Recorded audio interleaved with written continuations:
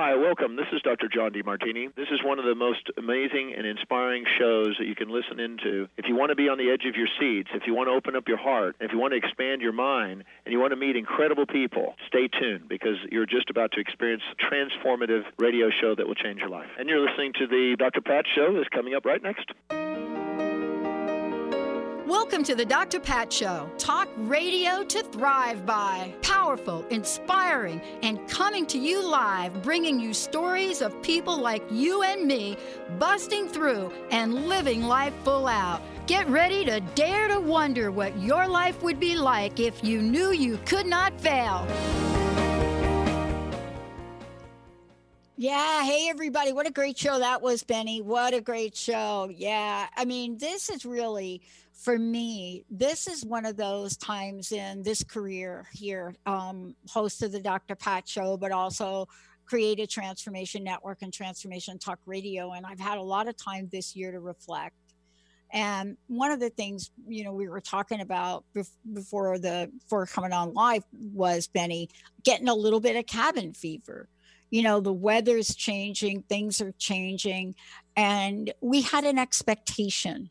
And what I love is that when we think about those expectations, we think about them, a large part of what we think about and a large part of the conversation has to do with work. Almost every kind of theoretical aspect about expectations. And most of you know, I studied the consequences of broken promises, psychological contracts for 12 years. And I will tell you that the mystery is to understand, right, what the heck is going on that taps into our brain space, our heart space, our head space, our body space. But is it because we're not focusing? Are we being divided? You know, one of the things that, that I claimed about myself is I can be extremely focused. Like if you've ever seen me do a task, it's like I am in it. I'm like right there. I'm like so focused. I'm like right there. Focus. The other side of me is I'm the person that to get through a graduate and a doctorate program, I did it by my iPod, the television, music, watching television, and anything else. So I had to have 3 or 4 things to study by. And some people say there's a name for that. But here's what's going on today in the world.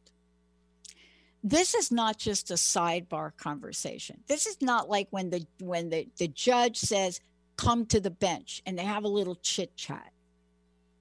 We're talking about attention. And here's what I know about attention. When I launched Crust Busting, like almost 20 years ago, when I launched that, one of the first rules of crust busting wasn't awareness. It was attention. And yet, fast forward to where we are today, the rules of attention are not optional anymore. They're not the kinds of things that we can get through our day as sort of a luxury and a caveat. And joining me today, the 12 rules of attention, how to avoid screw ups, free up headspace, do more, and be more at work, with Dr. Joseph Cardillo. Now, why is Dr. Cardillo talking about this? Because it needs to be addressed. You know, how is it that somebody can go through their day, go from point A to point B, and yet messes up? How does that happen? Well, I'm not going to answer it, but in this fabulous book, Dr. Cardillo talks about these 12 rules, and you will be shocked when you hear what they are. Dr. Cardillo, thank you for joining me here today. Thanks for having me. My pleasure. Look at this. If this is not, I think, one of the most pivotal conversations to have right now, I'm not sure what is. And now let's heighten this now by saying workplace, right? At home work, and now kids that are having to study at home. What got you Yeah. so jazzed about this? What did you see that most of us missed? Well, the thing is when I started all this research, the world as it is today wasn't even in my imagination. Right. So here we are. It's kind of interesting. Here we are, and and all of a sudden, we're attention and focus are really a big thing, because as you so said that everything has changed abruptly. There's all kinds of distraction going on. Everything from like we talked about, from cabin fever to kids being in school, out of school, not knowing where they're going to be in the fall. All this stuff that's going on now with employment and people just trying to make good and stay good. So attention really in focus has become a big thing, and I think that the one piece that I'd like to add to that is that it is such a big thing because it's behind everything that we think, feel, and do all day long. Your attention is behind that somewhere. So your brain's attention system really determines how well your day goes, what you do, how successful you are, and how you navigate through the day. And with all the other disturbances that we've all gone through lately, it's how much more important could it really get? So. And I think you make a really good point in your book, though. And boy, I'm excited about this book because out of the gate, I don't remember exactly where I read it in the book, but I think it was towards the beginning of the book. You really point to a paradigm that has been implanted about why scientists believe or what they give cause to for our attentional decline. And so you talk about that in a way that says, well, wait a minute, this is what scientists have been saying. And then you go on to say that is so far from the truth, unbelievable, right? So let's talk about that because it's really important. First of all, if scientists have said this is why we're having the problem, and by the way, that's not true, then we've been trying to solve something that doesn't have a strong foundation of belief to begin with. Well, I think so because, I did a major piece of attention research about almost 15 years ago now, and then probably a good 12 years later, I realized, I said, as a society, we're kind of still there. What's going on? And I took another look at it, and I said, well, for the last decade at least, technology is being blamed for everything. Particularly cell phones, and other electronic devices, and our use of those devices is being blamed for a lot of distraction and a lot of the attention-starved work that we do.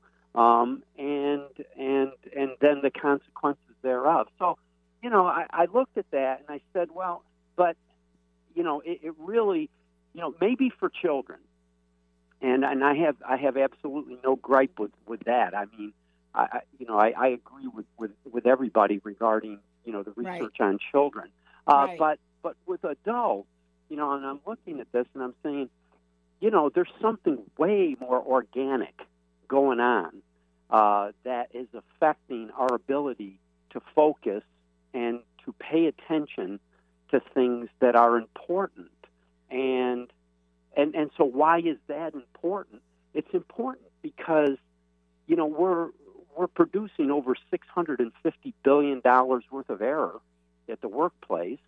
82% of people who work are disappointed and feel that their best talents are not only overlooked at the workplace, but are unknown at the workplace.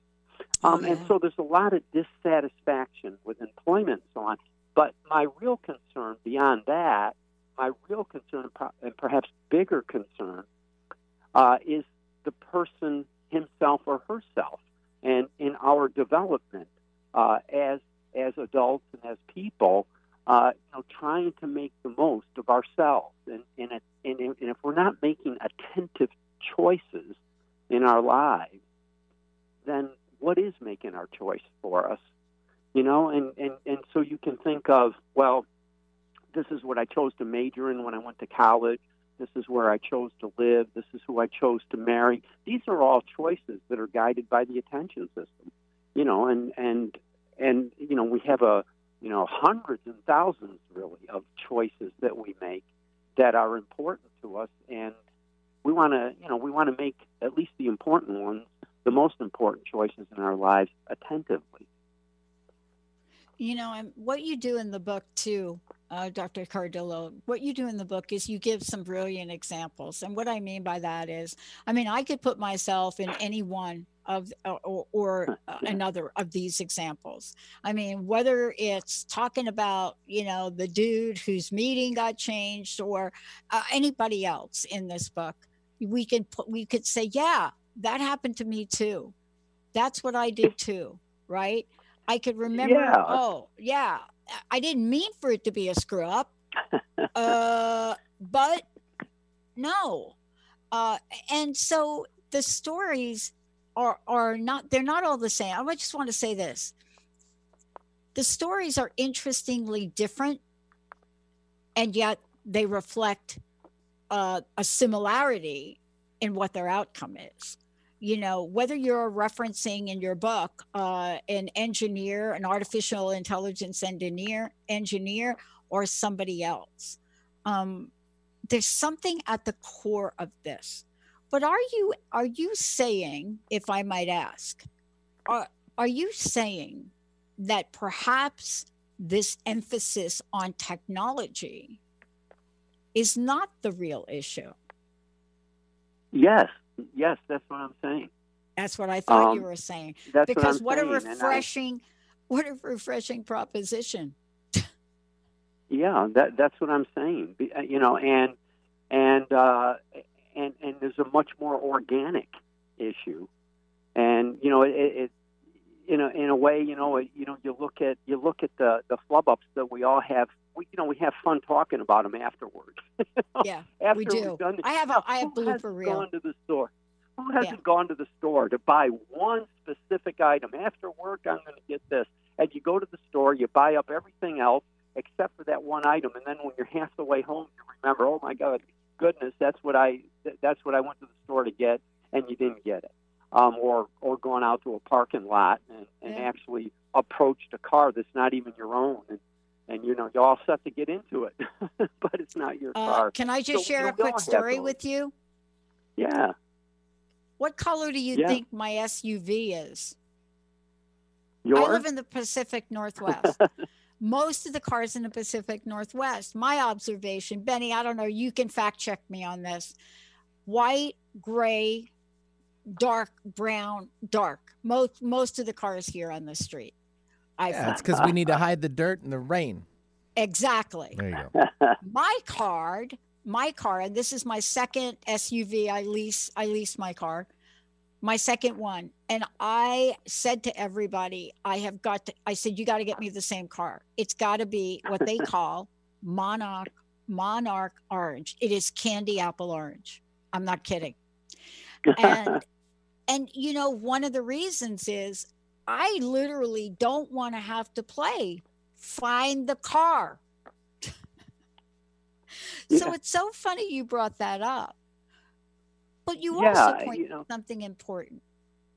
Yeah, so and so we so many people can relate to, if you're human, you can relate to these things because we do them, and one of the reasons for this is that the way we're wired is that if we're not paying attention, then our mind is going to do it for us. Except it's going to do it the way it thinks we want to choose, and the way it thinks we want to choose, and the way we actually may want to choose comes out different in some cases, and sometimes in important cases, it comes out differently. So I want to talk with you about let's just talk about this and set the stage for, what you beautifully have written as the 12 rules of attention. One of the things that you talk about is you say your brain loves repetition and is built to pay attention to it. Yes. I've read that and I thought, oh my gosh, yes, it is. And yet at the same time, it's one of the greatest, I believe, challenges is an understatement we have. One of the greatest challenges I think we have, not only in the workplace, but in our everyday lives. So tell us about this, because this, I think, is the basis of the book and what you're going, and the journey you're going to take us on, right? Yes. And, and in that particular rule, I encourage people to talk to their brains.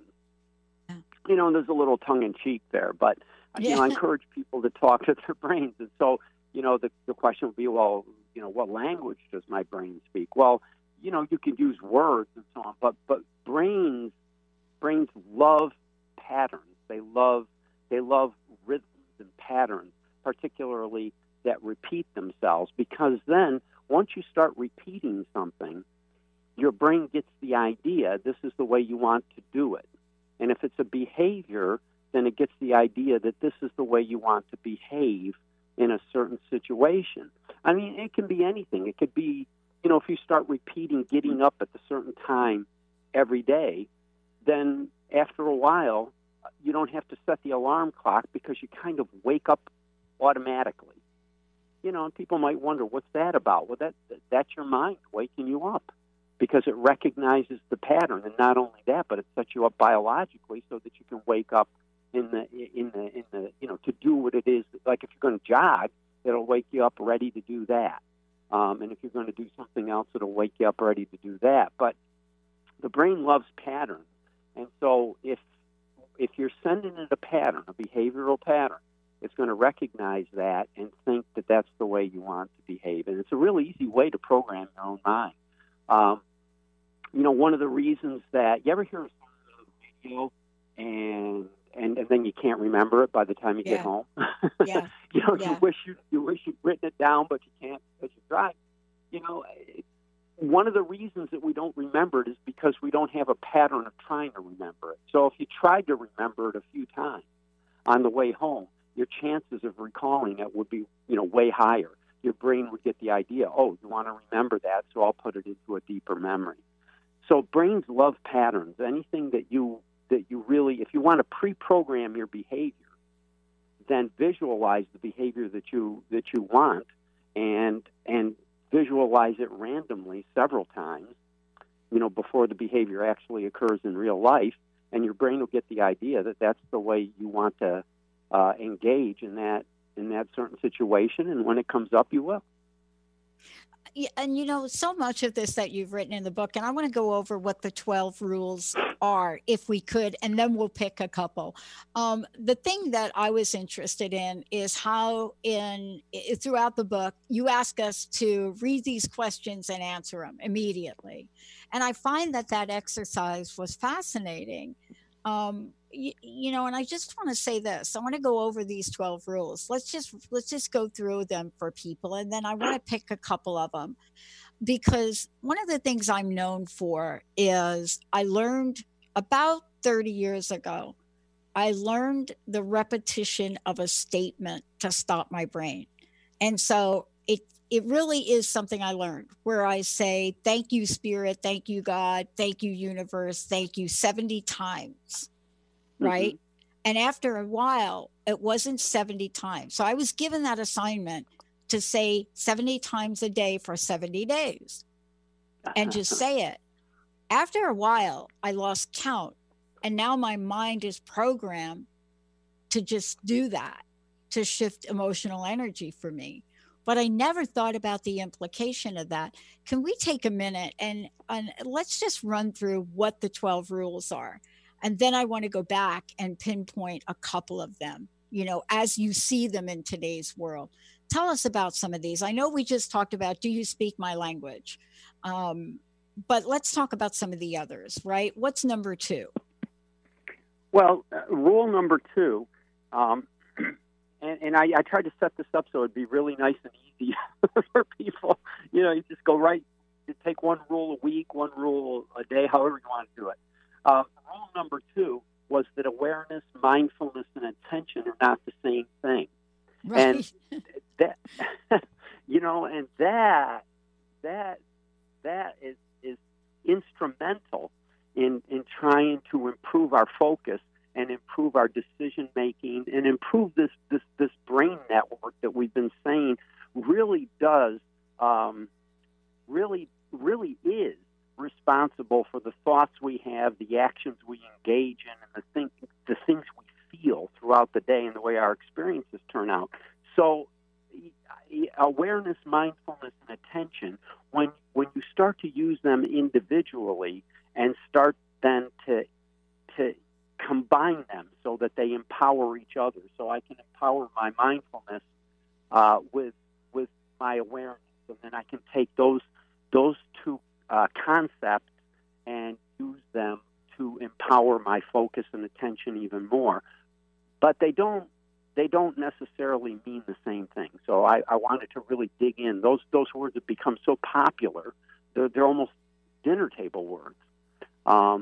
Mindfulness is just used all day long by so many disciplines, and so I wanted to really define it in a way that people could get something out of it and use it immediately.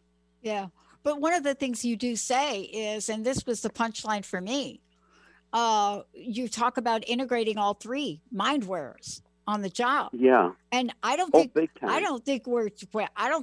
taught it. I don't think we're trained it.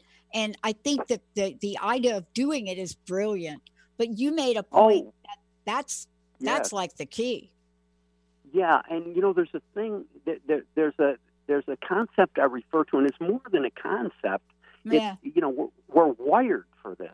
Right. But I'll call it a concept here. We'll call it pre-awareness. And so I really, I worked hard to make those 3 brain machines very usable and user-friendly to readers. And if you can use your awareness. Like, for example, if you're driving down a highway and there's a hairpin turn that's going to be coming up, you can be aware that turn is going to be coming up in a mile or so. But, you don't have to be paying attention to it, the whole time that you're approaching. And in fact, you can't pay attention to it the whole time that you're approaching it. But if you're aware of it ahead of time, and I'll call that a pre-awareness. So if you saw a sign that lets you know there's a hairpin turn coming up in about a mile, when it does come up, all the little details that you need to pay attention to, your focus machinery not only will go to those details, but it'll stick to them longer. And that's the key. In a normal situation, you might have missed some of those details and definitely would not have, quote unquote, paid attention to each of the details for the same amount of time. So awareness affects attention. So if somebody says, make yourself aware of that, awareness affects attention. You don't even have to think about it again. But when those details come up, you will all automatically go to them and automatically stick to them longer. So they'll help your decision making. Mindfulness, I defined it in the book as an energy. We like to use the word mindfulness synonymously with the word presence. And that's good because that gives, people get the idea that, I'm in the moment. But you can be in the moment and still not be paying attention. Yeah, and that's really is aha point, because we do. So. If we understood mindfulness the way you're talking about it, I think it's the missing link in so many ways. Yeah, and I got a really easy way to understand it. All right, mindfulness is the energy of presence. So, most of us have cell phones, and on our cell phone we have flashlights, and there's a little switch that we can slide up or down on our cell phone, and it's an icon, and we can slide it upward and make the light brighter. And that's the way I like to think of mindfulness. It's an energy. So you're present, but your mindfulness is able to adjust so that you can take the lamp and make it brighter and brighter and brighter. So it's not just that you're in the moment, but that you're making a particular part of that moment or even the whole moment much more intense and much, like high definition. And in the book, it very simply, I mean, it might sound complicated, but it isn't. Very simply, you could just take a sentence out of the book and make that sentence more pronounced or stand out more than the other sentences in the paragraph. It's that easy. Yeah. And, part of this, though, too, is, I mean, it brings us to the next part, right? I mean, as we are familiar and we understand this rule, that piece you just talked about, right? That piece right there is the reasons why we're spending 70 to 80% of our time in meetings that people walk out of and don't know what went on. That's right. They were there. Don't know what went on. Yeah. They were there. Yeah. They were present. No, and this is what happens. And then they come back and their boss says, or their coworker says, "Oh, great, brief me on the meeting." And the answer is, "Yeah, we had a great meeting and Joe bought donuts. And yeah, I think we're going to move the deadline out, but I'm not 100% sure." Right? But there we go. Yeah. Now that information gets transferred. Now that information is also incorrect. And look, earlier you and I were touching upon, you ever walk out in the parking lot, you can't find your car. That's one thing. But I've watched a very, very expensive software developed by the phone company miss a deadline and miss a release. And that particular thing probably could have been, if they'd have brought you in and they'd have talked to you about where's release number 15 and why, and you have to know this, deadlines like this in a phone company where software is, every system on the planet is counting on a particular software to do something, right? Even in today's world, there's software to generate the way you and I are communicating today. If you miss a release that every distributor on the planet that's a big deal. But if you miss the release because of what you're pointing out in your book, those are the kinds of errors, mistakes that are happening every day in today's workplace. And I want to talk to you about this when it comes back, because it's not just a mistake. This kind of dynamic causes both psychological, behavioral, self-worth, self-esteem. Oh, yeah. I mean, Absolutely. This is a ripple effect that if we took this seriously, we could make a whole different case to have a great life. Let me take a short break. When we come back, we're going to be talking, as I said before, we're going to be talking with my very special guest today about the 12 rules of attention. And we're going to be talking with Dr. Joseph Cadillo about them. Before we go to break, what's the best way for people to find about you, the books, all of your books, actually? Well, the book and all of my books are on Amazon right now. The 12 Rules of Attention, and you could go to Amazon, but you could go to my website, which connects you to everything, and that is www.josephcardillo.com. When we come back, we're going to talk about one of my favorite topics to talk about, zombies. Let's take a short break, everybody. That's rule number 3. Let's take a short break, Benny. We'll be right back. Are you meeting your sales goals? Or maybe your business plan could use a dose of the divine. Tune in to Divinely Driven Results with faith-based business coach Elise Smith on TransformationTalkRadio.com. Coach Elise Smith helps listeners get unstuck from their business plateau and become empowered through divine guidance. Build up belief in yourself and your dreams, and learn business strategies that work for you for real lasting results. Learn more by visiting www.divinelydrivenresults.com. Are you ready to invest in your best self? Join Sabrina Wright as she shares practical tools for creating joy and balance in your life every single day.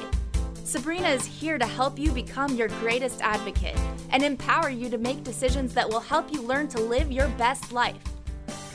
Live the good life, connecting your physical and spiritual self with Sabrina Wright. Every second Thursday at 11 a.m. Pacific on TransformationTalkRadio.com. What would you do with the power of community? How do you create your own rituals? Tune in to Living Your Gifts with me, Susan Huff, Ancient Applications for Modern Times, the second Wednesday of each month on TransformationTalkRadio.com. Our lives begin with the stories we are told and the stories we tell ourselves. Storytelling is the key. To learn more about me, visit livingyourgifts.com. That's livingyourgifts.com. Sometimes being human has its challenges. Our physical health falters, our spirits sag, our dreams don't immediately come to fruition. Welcome to the power of Maximum Medicine Radio.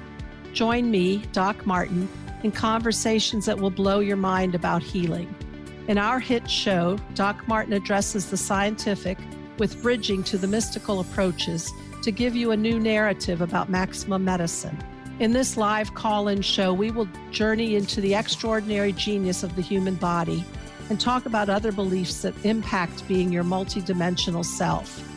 We seek the seen and the unseen and explore the earthbound and the otherworldly, all with the purpose of calling forth the maximum you.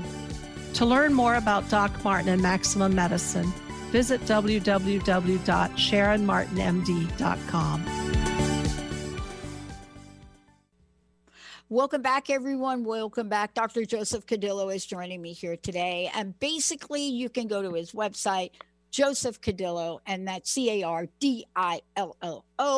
And not only are you going to find information about what he's doing, what he's up to, but there's a ton of articles here. He's also the author of Body Intelligence, How to Harness Your Body's Energies. There's a lot here. But this book in particular caught my attention again.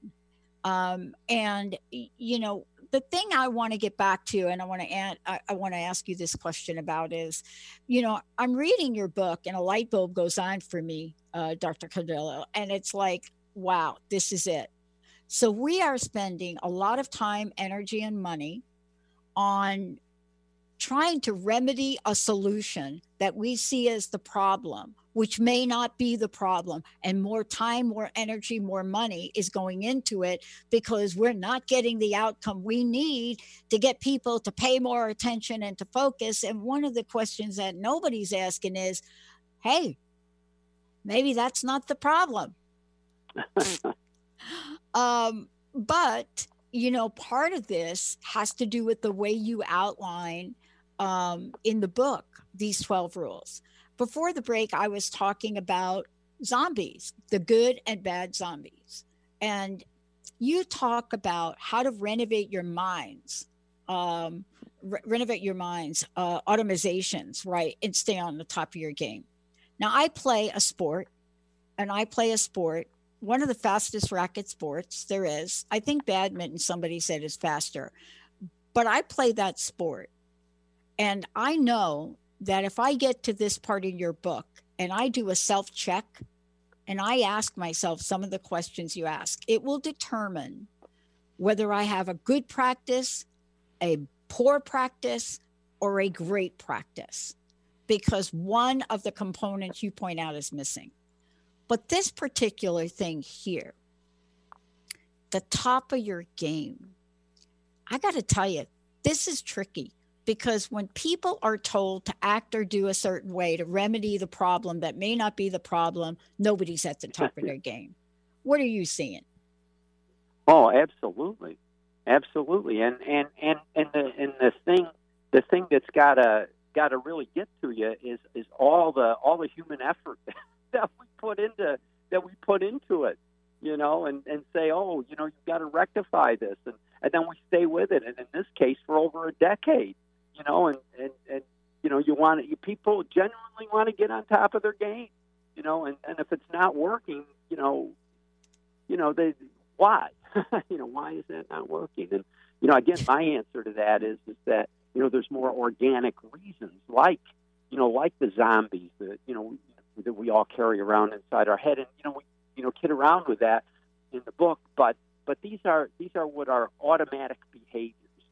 Yeah. And remember, in the book, you can see how this you can really start to understand. I try to lay it out as you go from rule 1 to 2 to 3, so that you can really start to understand the brain's language and so on. And once the brain understands your patterns, it sets up automatic patterns. So it makes those patterns automatic, and it's constantly updating those patterns as well.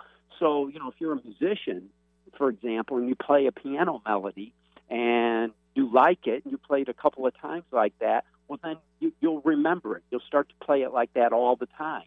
But if suddenly you play it a little bit better one time, and then you go and try to play that like that again, you might not. But if you repeat that pattern a few times, you will. You'll start to incorporate the new link that's in there that you liked better. And so your brain's constantly updating as well, and it's making the pattern automatic. And what happens is we forget about the automatic patterns that are in our head. Yeah. That's another operational principle. We forget about all these automatic patterns that we've created, and I get into this in the book. It's probably too much for a quick discussion here, but I get into how these patterns can be developed from other ways. Like if we're not paying attention, then other people, other beliefs, other ways of doing things can affect our ability to make automatic patterns. And now things are triggering that aren't even our own decisions, aren't even our own actions, but they're triggering, and we're acting them out, and we're doing it mostly unconsciously, very, very fast. The science of it is within milliseconds. So you really, without fleshing them out for yourself and taking a look at what automatic patterns are going off in my head, then 96% of our day is triggered by automatic patterns. And, it sounds like a lot, but if anybody really stops to think about it, just consider how many things do we really stop and go over in our head throughout the day as we're doing them. If you ride a bicycle, do you really, who thinks, of all the different mechanics of riding a bicycle? You just get on it and you do it. Yeah. One of the things I just want to clarify what we're talking about here, because for me, there are other rules in the book, and we'll get to a couple of them here today. But I want to say this. When I got to this section, I had to read it 3 times. I went back and I had to read Your Good and Bad Zombies 3 times, because one of the things that we confuse is automatizations,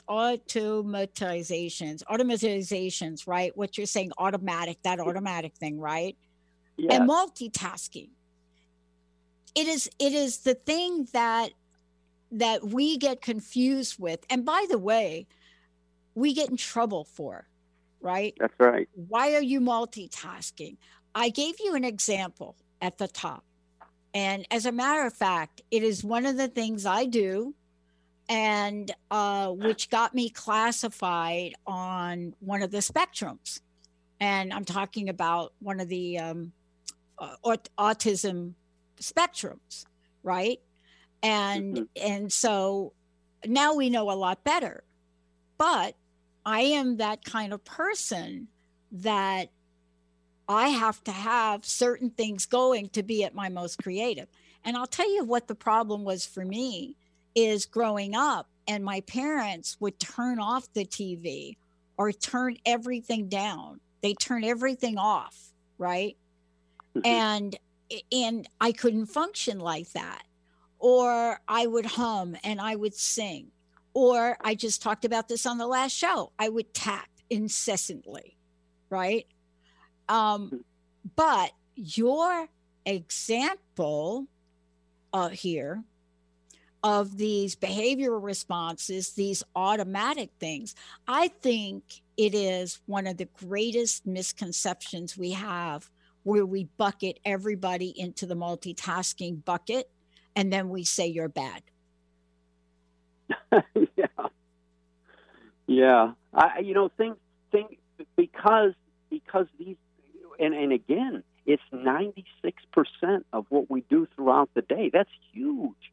That gives us about 4% of what we do that's in our focus, and everything else is just kind of happening automatically. We're just kind of droning around and doing it, which is fine, because a lot of what we do we're content with, and it's okay.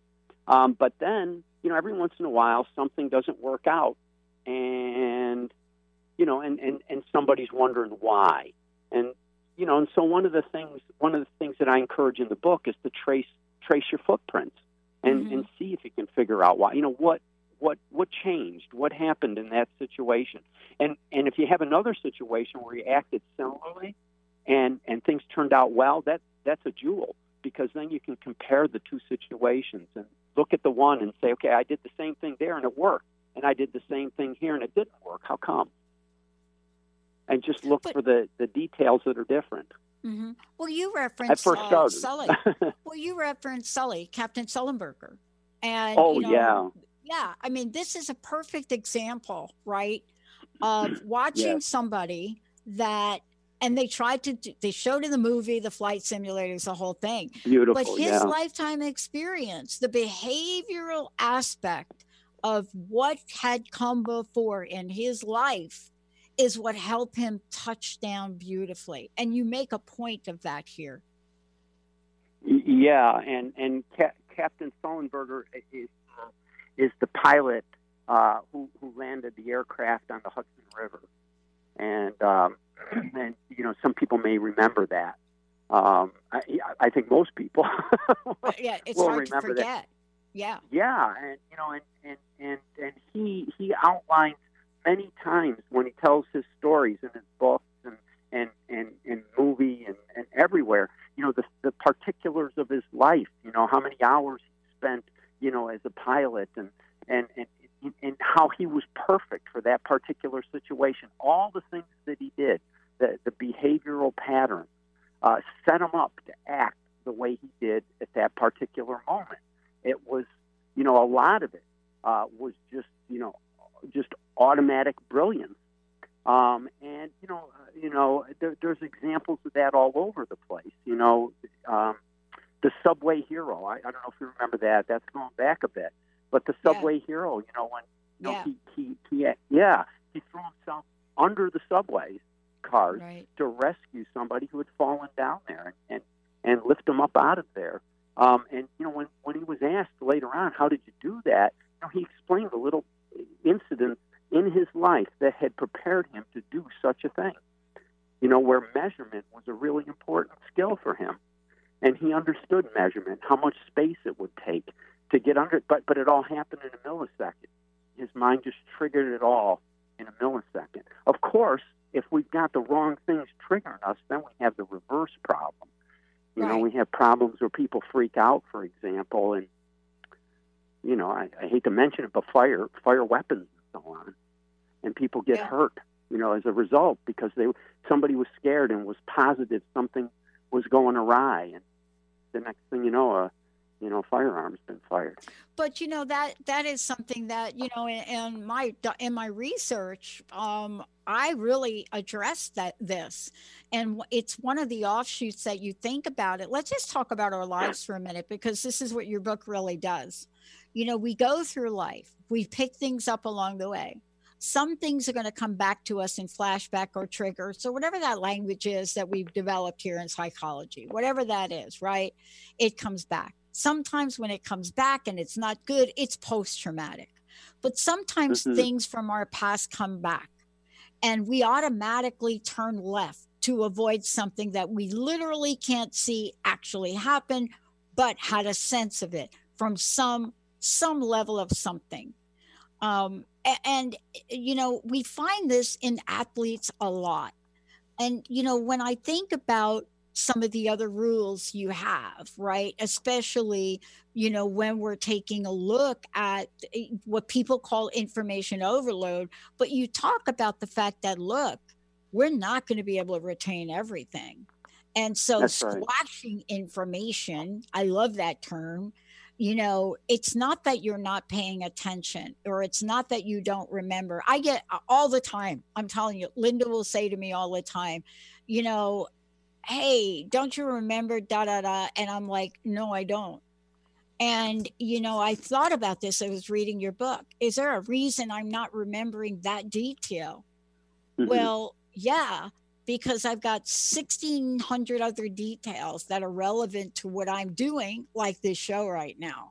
And so somewhere along the line, I dropped that one out. That one's gone. So you talk about it as not a good thing or a bad thing, but you talk about it, focus, execute, clear, and repeat. I mean, you're talking about us using some level of, my language, automatic discernment and information that comes in.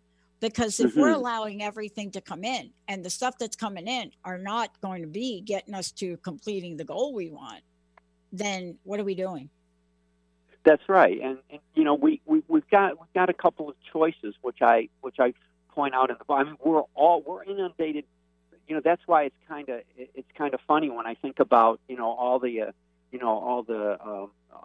discussion about cell phones and so on, because we've been inundated with distraction throughout our entire human history. We're inundated with information overflow.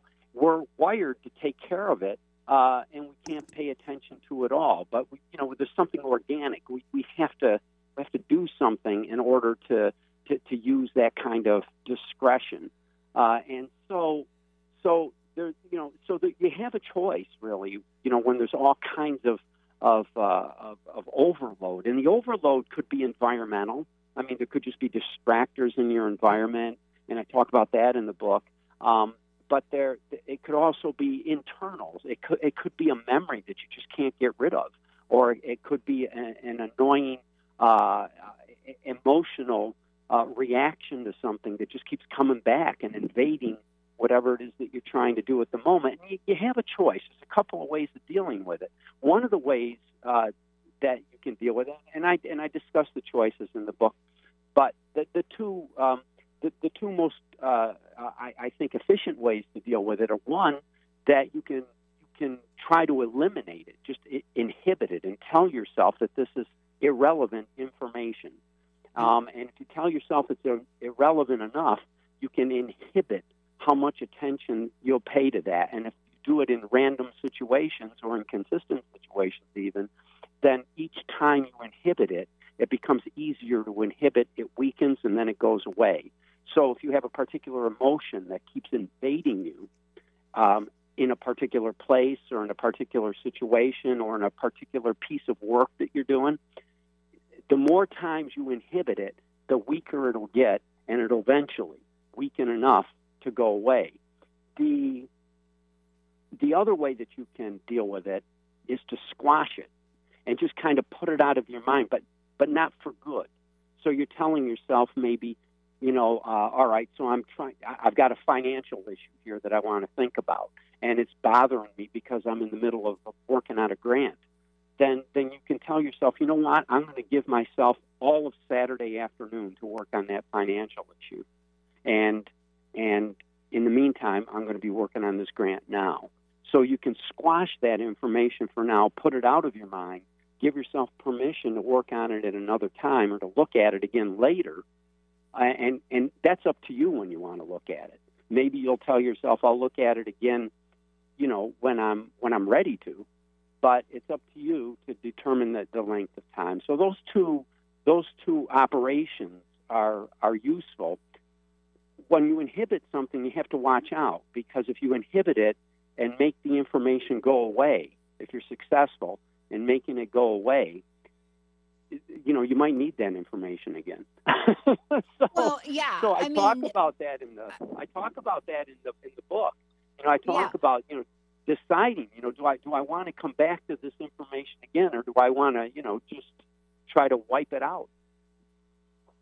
Yeah, look, when I take all of these 12 that you have put in a book, and if you put them into a frame of reference for yourself as you read them, there are a couple of things that they reveal for me and a couple of answers that they provide me with.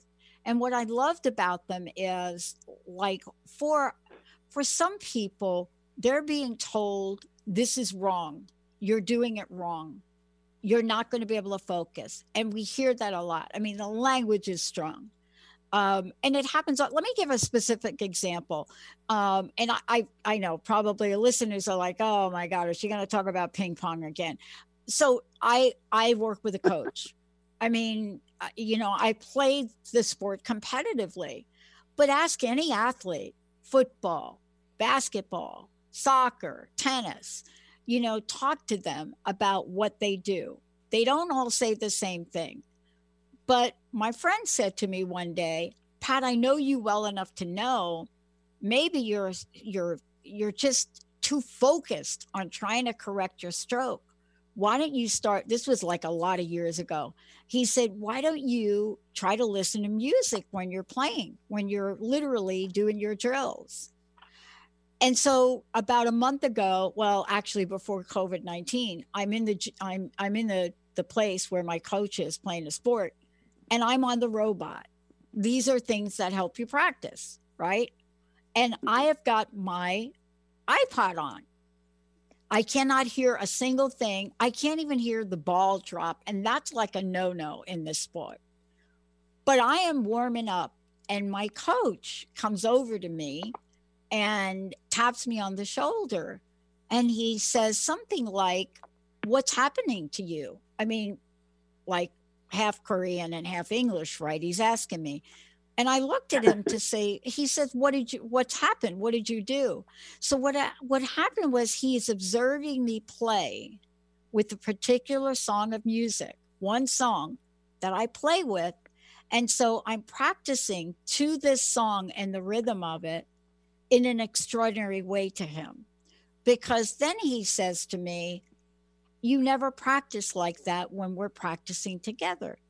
And this has been the story of my life. But you talk about sound in your book. And I think it is really key, because we often say to our children or others around us, take that thing out of your ear. And we don't quite understand the dynamic of it. No, we don't. And it's an incredible dynamic. And it's, it's one of the languages that our brain understands is sound. And it's so much fun to explore that. And I talk about that a little bit in the book too, that sound is a major attentional guide for all brains, not just the human brain, but all creatures' brains. Sound is major, but for humans, we have sound built into every cell of our body, from the first cell, right, to when we're fully constructed, everything has listened. We listen to our mother's heartbeat, the sound of the placenta,